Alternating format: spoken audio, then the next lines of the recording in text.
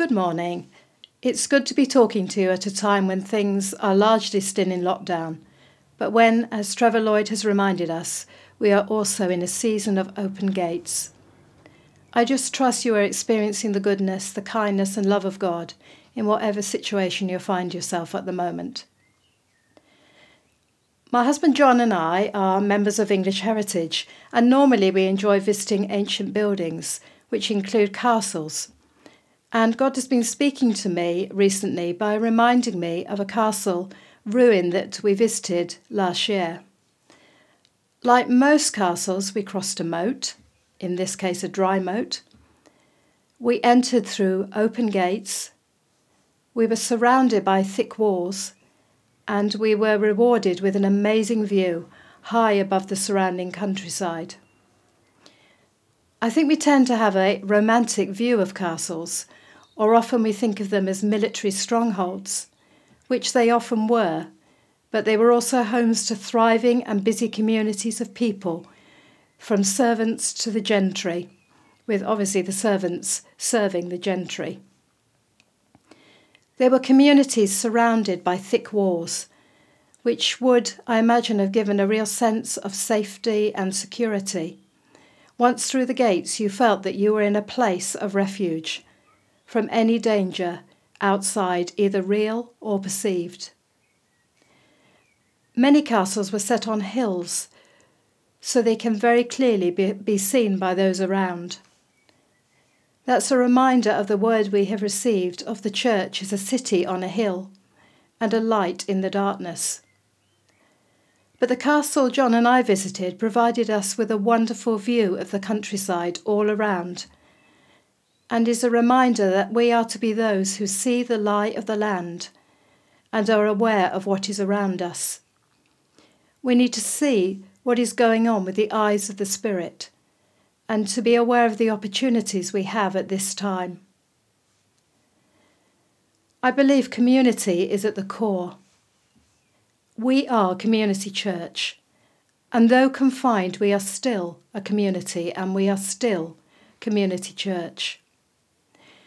We may miss Jubilee Centre and look forward to meeting there again in the future. It's important for us and for the community we serve. But God has never been confined or limited and never will be to buildings made by human hands. 1 Peter verse 2 reminds us that God builds with living stones, with Jesus himself as the cornerstone, the most important stone on which the rest of the building is based and depends. Jubilee Centre is a safe place and a refuge for those in need, and it will be again in future times. But it is those things not because it has walls, but because of the presence of God's Spirit and God's people and the way we serve others. God still has a community of people. He still has a family he wants to use at this time. Proverbs 18 verse 10 says, "The name of the Lord is a strong fortress," and this has not changed. He is still a place of security for those who need him. The gates are still open wide. There is a well in the castle, and it still has pure water in it.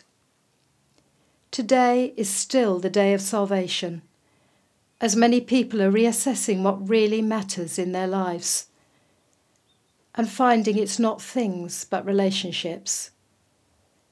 And people are hearing the gospel in a new way.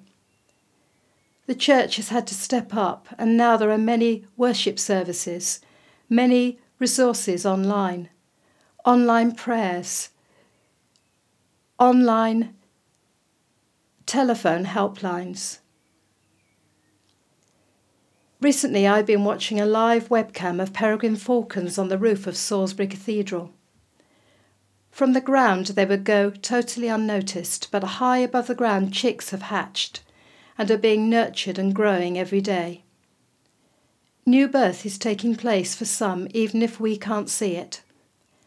At some time, we will be those who help to strengthen tender shoots We'll be those who encourage, feed and help new believers to build firm foundations in the faith through things like our Alpha courses.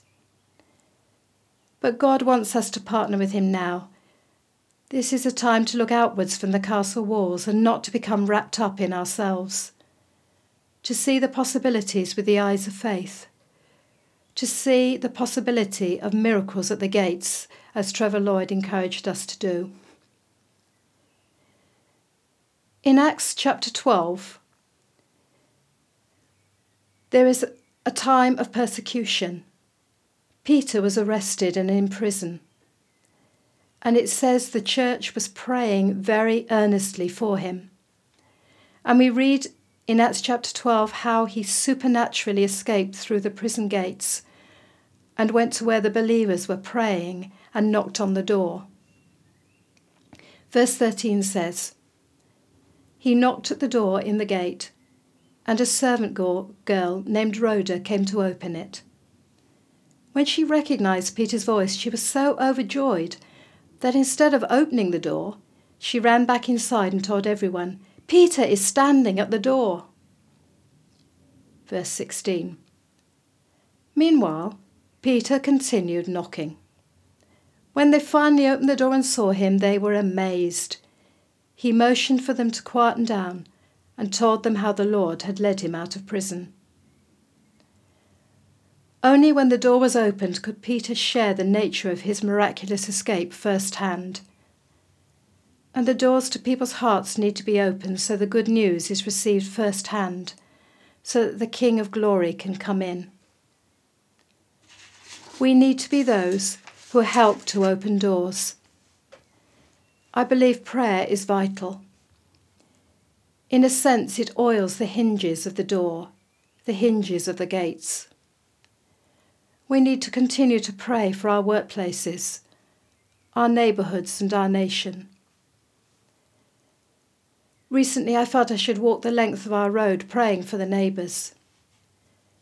Some praying could be informed praying, as I know a little about some people's lives. I know some of the sorrows and some of the sadnesses and some of the happy things that have happened to people. But where I didn't even know the names of people in some houses, I was able to pray a blessing on them, to pour down a blessing from heaven to earth. This really blessed me as it made me feel involved with the neighbourhood. And I believe it will also have an influence on those that have been prayed for. Our prayers, we must believe, always have an influence. Because God is powerful to answer prayer. But people also need to hear the good news directly from us. When at last Peter has been able to speak to the praying believers, he says in verse 17, "Tell James and the other brothers what happened." We all have stories of the goodness of God in our own lives, and we can look to develop relationships now that will open up deeper conversation in the future and enable us to share some of these stories with other people.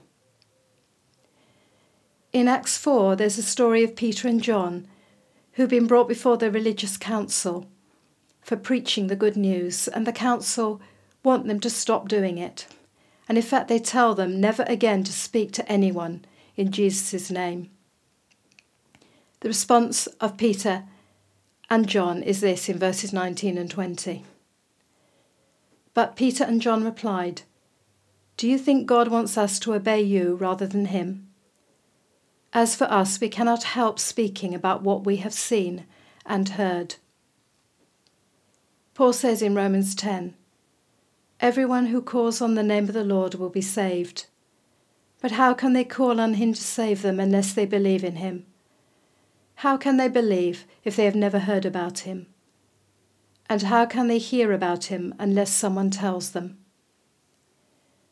For whatever reason, we can sometimes fail to share the gospel. As Alison said last week, we might want to share the gospel, but we feel embarrassed, we feel nervous, we don't know how to go about it. Then we can feel guilty and inadequate, which is not what God wants for us. The Christian life is supposed to be an adventure.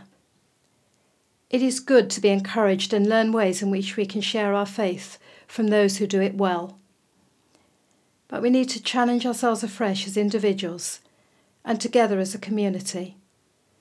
We need to develop our relationship with the Father and stir up a passion for sharing the good news of his loving kindness and salvation, which is our true calling. We want to be those who say, along with Peter and John, we cannot help speaking about what we have seen and heard. So the gates are open.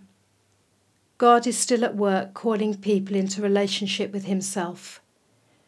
And this is the time to look beyond the walls at the opportunities around us and believe that God is going to do good things through us. Let's just pray together. Heavenly Father, I thank you that in this season of what seems to be closed doors, Father, we are in a season of open doors. And Father, we will be in that season until you decide otherwise. And Father, I thank you that you are still bringing people to know you. You are still saving people. You are still strong to save. You are still a refuge into which people can run and find hope and find shelter. And Father, you are a God who wants us to see the bigger picture, to be a city on a hill, a people who are seen, a light shining in the darkness, but also a people of vision who can look beyond the walls, can look out and see the harvest around us, can see the opportunities and have a desire to grasp those opportunities. Father, we thank you for your continuing goodness, your continuing grace and mercy. And Father, we thank you for your constant blessing on all of us, Lord Jesus. Amen.